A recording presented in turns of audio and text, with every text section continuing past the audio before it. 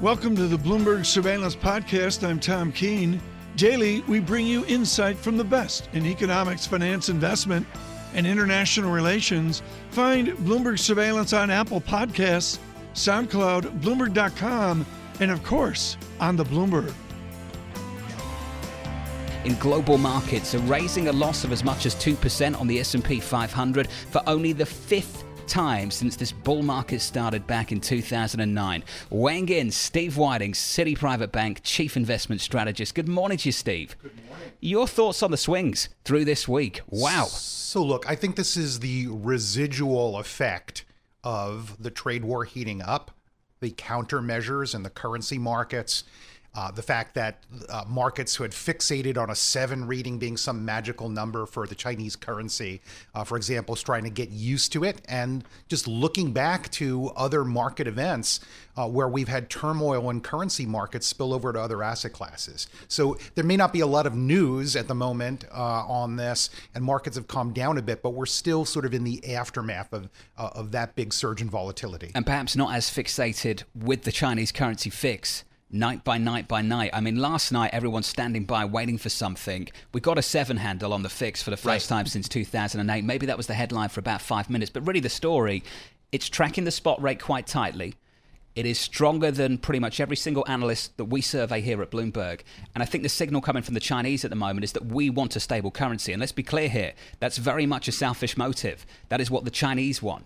Well, that's absolutely right. This is not a situation of China sort of saying, we will no longer control our currency. We will completely subject this to market forces, come what may.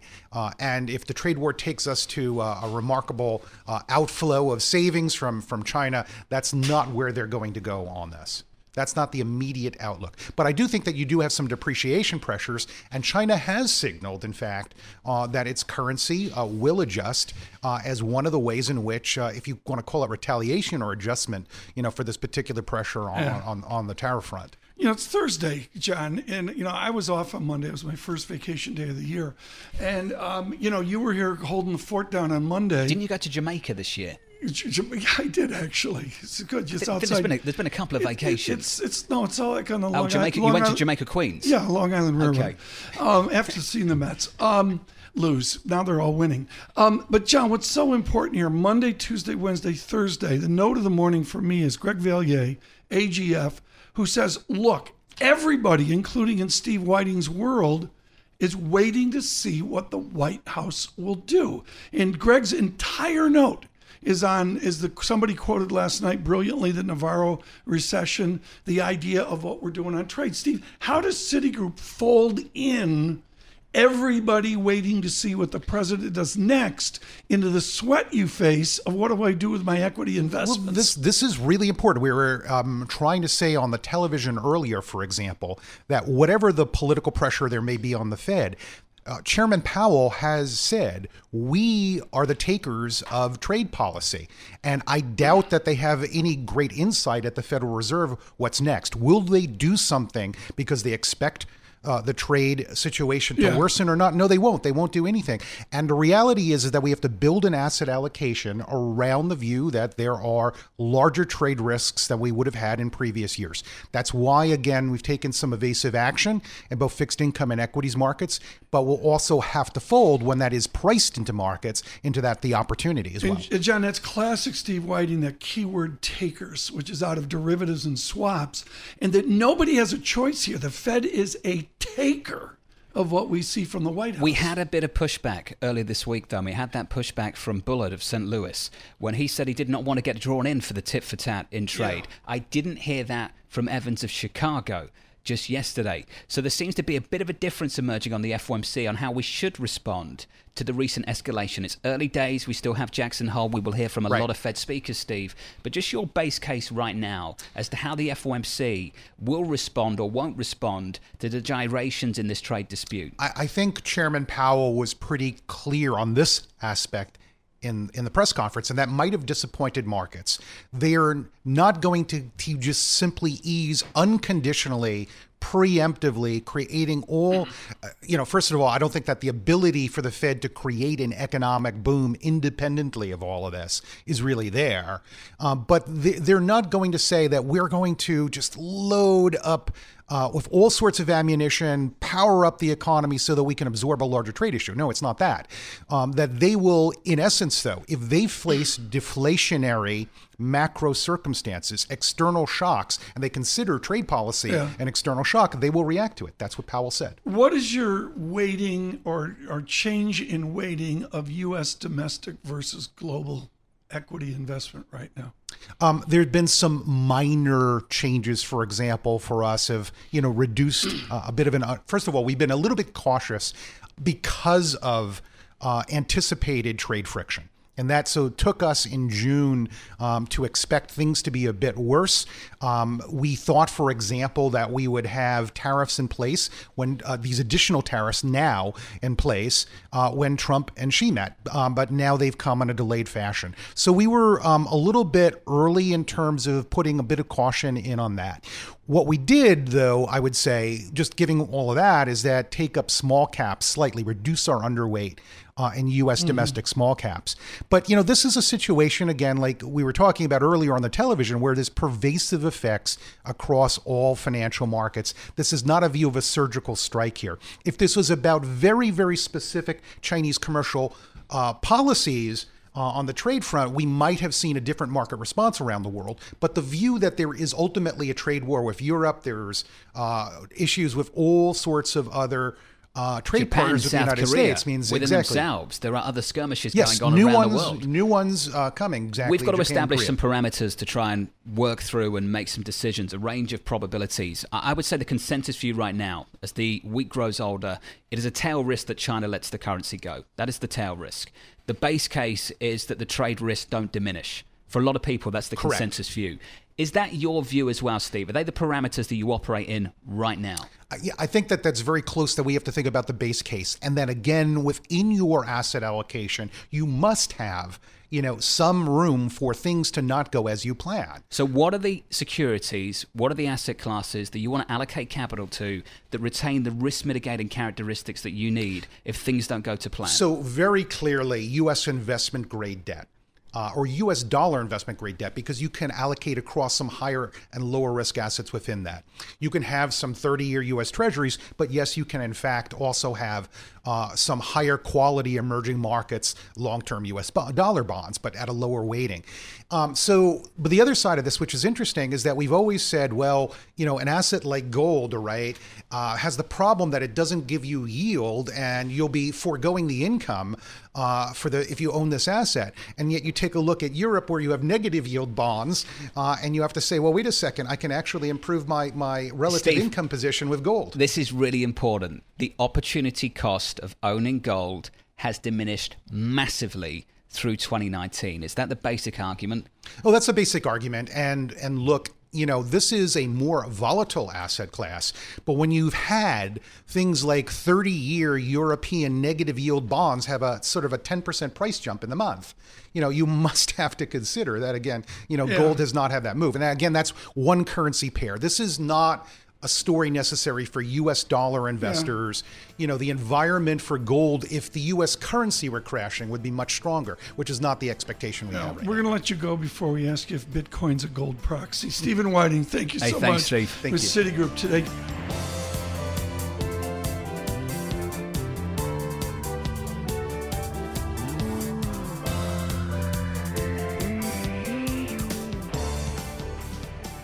People walk in the door, John, that we think are unexpected.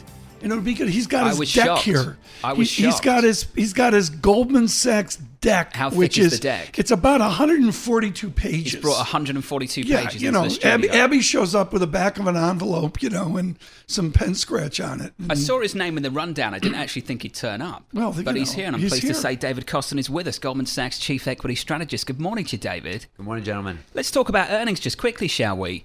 A lot of people said Q1, worst is behind us, and then they started to look at Q2 and said, maybe it isn't. Then there were the fears of an earnings recession. Just where are we? Frame that for us, David. Where are we right now? The earnings realised and the earnings you expect are still to come? So we have the earnings for the second quarter, which are pretty much finished right now. About 90% of the companies in the market have reported flat for the year on year, second quarter last year versus second quarter this year. Flat earnings, and that's a little bit better than expected. Expectation going in to the quarter results were probably down 1% to 2%. But if you really focus on what's going forward, we're looking for around 3% earnings growth for this year, 2019, compared with 2018. So about 3% earnings growth this year. That'll accelerate to around 6% next year. You have been a calm voice for decades saying you have to participate in the markets. Here's a way to do it with courage. What I see on the screen, and this is with great respect for some of the Catharsis Monday, is SPX is down all of 4.1% from the recent peak. Have we forgotten, David Kostin, how to take losses? No, I think we have to think about the concept that valuation has been the principal driver of the market for this year. So the earnings for the market are pretty much coming in as expected. And P is up. And the multiple has gone from 14 times to 18 times at the peak, which you just referenced, which is less than a month ago at 3,025.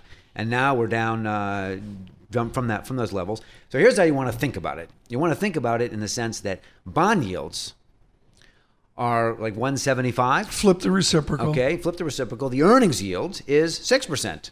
6% right now. And so that yield gap, that difference between the earnings yield and the bond yield is one of the widest it's been in years. Yeah. At north of. How does it close? What's the partial differential of how you close bond yield and equity yield? So if we want to think about it, we're about 425 basis points yield gap right now, and the long-term average is about 230. So that well above that, we're closer to where we've been in the peak of the financial crisis in terms of the 500 basis points kind of a yield gap. So that's the number one issue to think about in the sense of valuation of various asset classes. And bond yields are so low. Clearly, the issues on trade are front and center for so many portfolio managers, and appropriately so. And so the way you want to think about this is to own the services companies that are services providing, as opposed to goods producing. So your goods producing, you're subject to tariffs. You're subject to retaliatory tariffs. You have higher input costs. You've got concerns about that.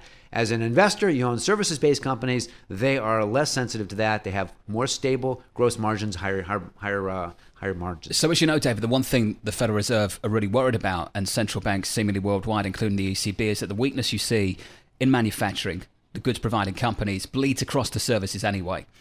Are you saying that's unlikely to happen, or the effects of it will be limited?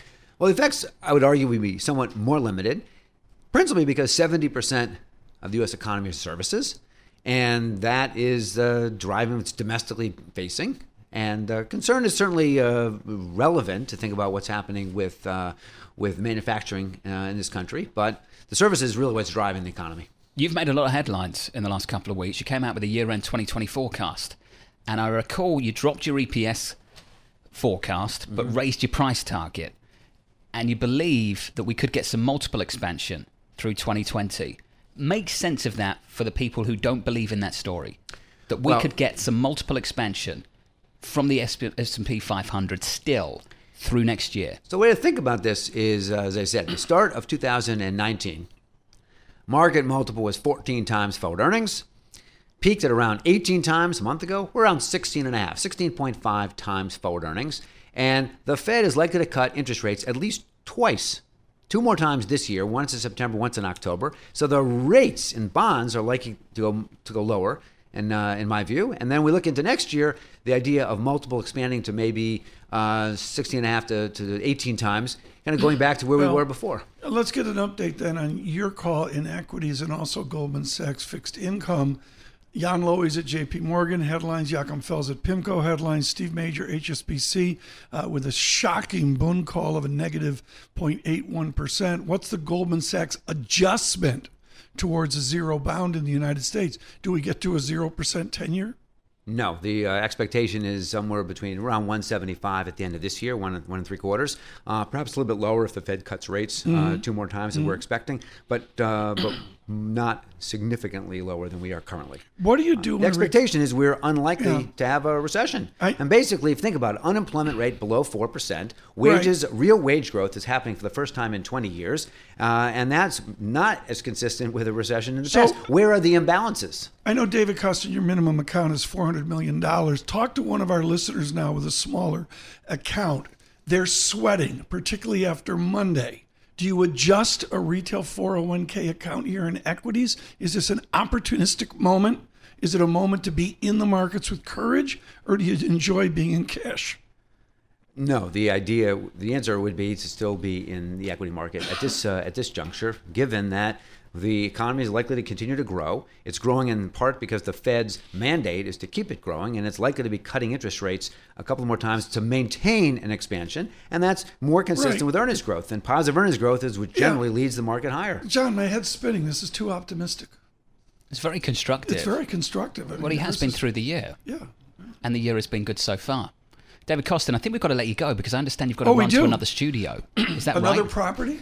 That's why I didn't think he was going to drop by, so I'm very happy he gave us some of his time. David Kostin, thank you so much. He's got a great colour as well. Thank you, gentlemen. Look very healthy. He looks great.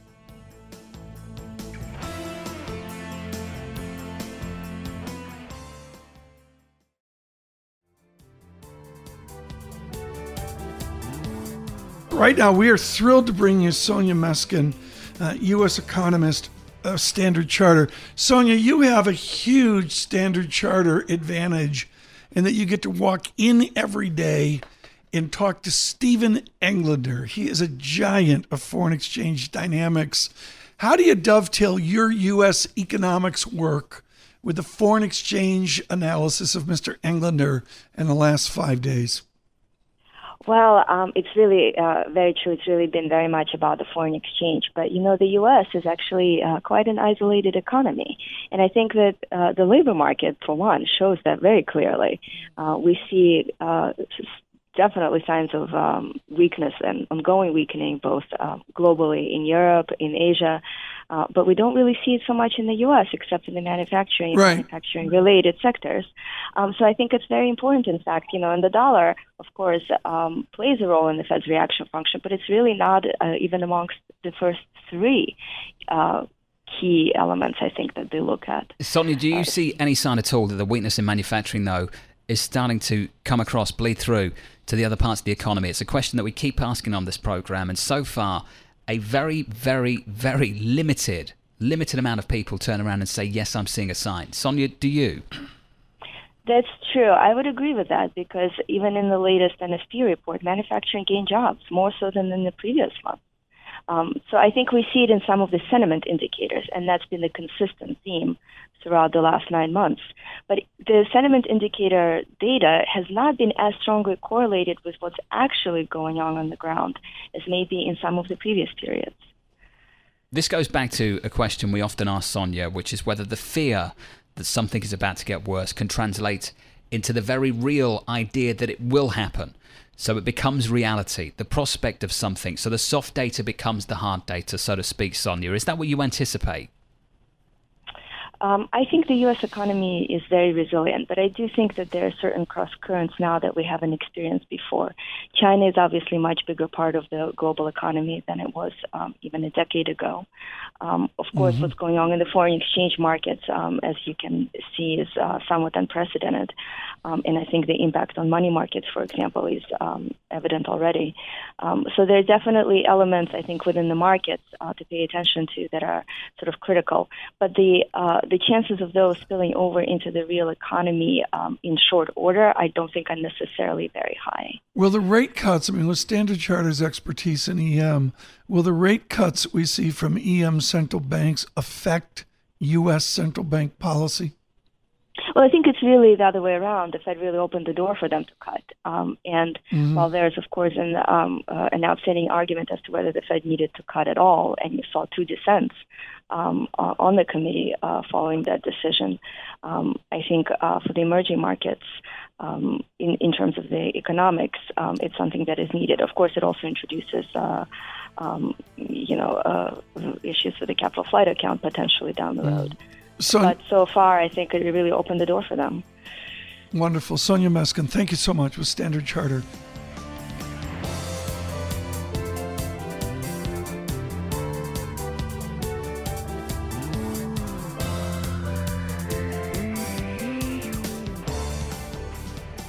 In our studios right now is Annie Massa, who goes to the coolest French major in America at Vassar, French and Francophone Studies. That's perfect. It's like this totally cool program. When I was a kid, it was like a big deal. What is it like doing French and Francophone Studies at Vassar College? Well, it was just an obvious step in my career path towards becoming a business journalist. Did you feel like you walked in dumbest French speaker in the class? It was a great program, I've got to tell you. I spent a semester in Paris. Yeah, I lived it up. I don't have enough good things to say about that program. Yeah, so it's very cool. I mean, we get all these kids in here with academic backgrounds. You got a home run here with Susie Waite and Christopher Cannon on the state of asset management. Abby Johnson came out and said we're going to give away certain funds. You mentioned Will Danoff Contra Fund, Fidelity Contra Fund, and even the sainted Will Danoff is having outflows. It's that grim, right? That's right. So we took a look at the $74 trillion global asset management industry and some of the challenges that are that the biggest asset managers What's the biggest challenge right now? Facing. So the biggest challenge is really for active managers. There's a bit of a crisis of confidence as you see these outflows from actively managed funds, even from those that are beating their benchmarks. So it's a real watershed moment. I totally agree with the point. It's a watershed moment. We saw it in Davos this year with active managers. They've gone through this plan B, Plan C, Plan D. What's the plan into autumn and into 2020 to staunch the flows? Well, I think one plan that asset managers are rapidly realizing that they have to take on is you have to figure out what your raison d'etre is. See, French major. Oh, man. So you have to figure out. I would have pronounced that, Rich. I would have said raison d'etre. That's what I would have said. Continue. Yeah, that's what my very expensive education taught me. So you've got to be on one end of the spectrum or the other. You've got to really either have a full comprehensive offering, or you've got to be a niche-focused boutique player. And for those in the middle, it's really a difficult moment. So give us a sense of the flows into the asset management business, kind of where the money's going, active, passive, all that kind of trends. Sure. So as we trace in our data viz, for years you've seen outflows from active mutual funds and you've seen inflows into passive indexed products. So this is one of the major trends of the past decade or so. Is that trend in the changed? Asset management industry. It hasn't so far. And so you're seeing this scramble to figure out, okay, what can we offer? Does it mean getting into ETFs? Does it mean getting into factor-driven products? Yeah, but are they going to merge? I mean, Aberdeen Standard over in Europe. You got a beautiful Europe angle with a Monday in the article as well. This is in Bloomberg Businessweek, folks. Asset managers with $74 trillion on brink of historic shakeout. Okay, great. What's the plan? That's what I don't get. So that's a good question. So consolidation is definitely part of the plan for many of these firms. You saw Invesco and Oppenheimer funds merge, for example. How's that going? And that has combined a very passive business with a more actively focused business. So that's one that's for sure interesting to watch. Okay, but what's the gossip on a transaction like that? Forget, come on. Nobody's listening, okay? What's the gossip? Okay, well, so one other thing that we mentioned in this story on the consolidation front is you look at Janus Henderson and Standard Life Aberdeen, and you're actually seeing outflows in the wake of those mergers. So it's not a sure thing that just merging to survive is going to, lead you down the path towards salvation. Right. So are we going to eventually get, what percentage, let's start this way, what percentage of the money today roughly is actively managed versus passive? So it depends, and we have got a chart that breaks it down. So the U.S. is the Annie, biggest the mic percentage. is over there. Stay on the mic. Sorry, guys. Is this better? Yeah. So in the U.S., you've got 33% of in passive funds, and that's where it's largest. So, and that's growing, right? And that's growing. Now, is the bear case scenario where the active managed goes to zero? Why wouldn't it? Why would I pay a fee for a performance that's not materially better than what I can get in a passive? That's a good question. I mean, I think an active manager would tell you at a certain point, if everyone's in index products, it will make it, people will logically say, hey, wait, it should be easier to outperform with an active manager. So maybe you won't see it go to zero, but at this point, the trend isn't really abating. This is so cool. Yeah, well, it's not cool if you're up in Boston or in those big mutual fund complexes. No. I don't. The economics, the fee pressure, just must be extraordinary. Guillaume sends in an email from Paris, listening. Annie, you got a global audience happening to this. I'm going to butcher this. I'm going to try. J'ai tellement fini avec des frais élevés. Merci beaucoup, Guillaume. C'est très sympa. C'est d'accord? Oh boy, Rich, help me. Okay. I was not We're expecting killing that it on in Montreal today. No, but Radio. seriously, I believe what he's saying is I'm so done with high fees. That's all this debate comes down to, right? That's right. So, yeah, part of the reason that you've seen this interest in index products, particularly in the aftermath of the financial crisis in 2008, is investors are reassessing, okay, how much am I just paying in fees? And is it worth it instead to go for an index product that will charge less? So if I'm Fidelity, this huge mutual fund complex, what is the stated strategy of a Fidelity, for example? What are these big companies that have such great brand names, they've got such tradition? What is their strategy? Fidelity is an interesting one. They are definitely trying to catch people's attention in a couple of ways. So last year, Fidelity kind of caused a splash by introducing these zero fee index products. How's that worked out? And well, it totally, I think, shook the market up a little bit. Yeah. What their competitors say is, okay, if they're charging zero for these funds, where else are they making that up? Because it doesn't cost, $0 to run a fund. Where are they making it up? So that's the question. That's what we don't know. That's I what their agree. We don't know. Yeah. So in various other ways, but not on the fees. What do you see in 401ks? I mean, John Bogle was a huge friend of the show. He gave us immense support on Bloomberg on the economy and Bloomberg Surveillance. He said it always comes back to underfunded America. Yeah, I mean, he was really a visionary in this area. He was like 11 beeps visionary is what we call that. Exactly. I mean, he was a pioneer in this idea that you can save investors all kinds of money by offering them index products. And, he would say that active managers are very often not worth the fees they charge. They'd always say, no, it's going to change. It's going to change. And the lead of your story in Bloomberg Businessweek is it hasn't changed. Am I right? It's accelerated? That's right. It's been a trend that's accelerating. So it's an environment where you really have to either prove yourself, figure out a new strategy, maybe merge to survive, but it's looking bleaker and bleaker for active managers, especially the ones that can't beat their benchmarks. Annie, thank you so much. Annie Massa with Susie Wade and Christopher Cannon.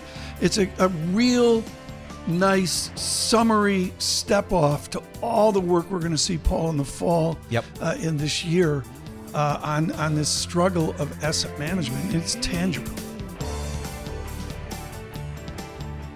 Thanks for listening to the Bloomberg Surveillance Podcast. Subscribe and listen to interviews on Apple Podcasts, SoundCloud, or whichever podcast platform you prefer. I'm on Twitter at Tom Keene. Before the podcast, you can always catch us worldwide on Bloomberg Radio.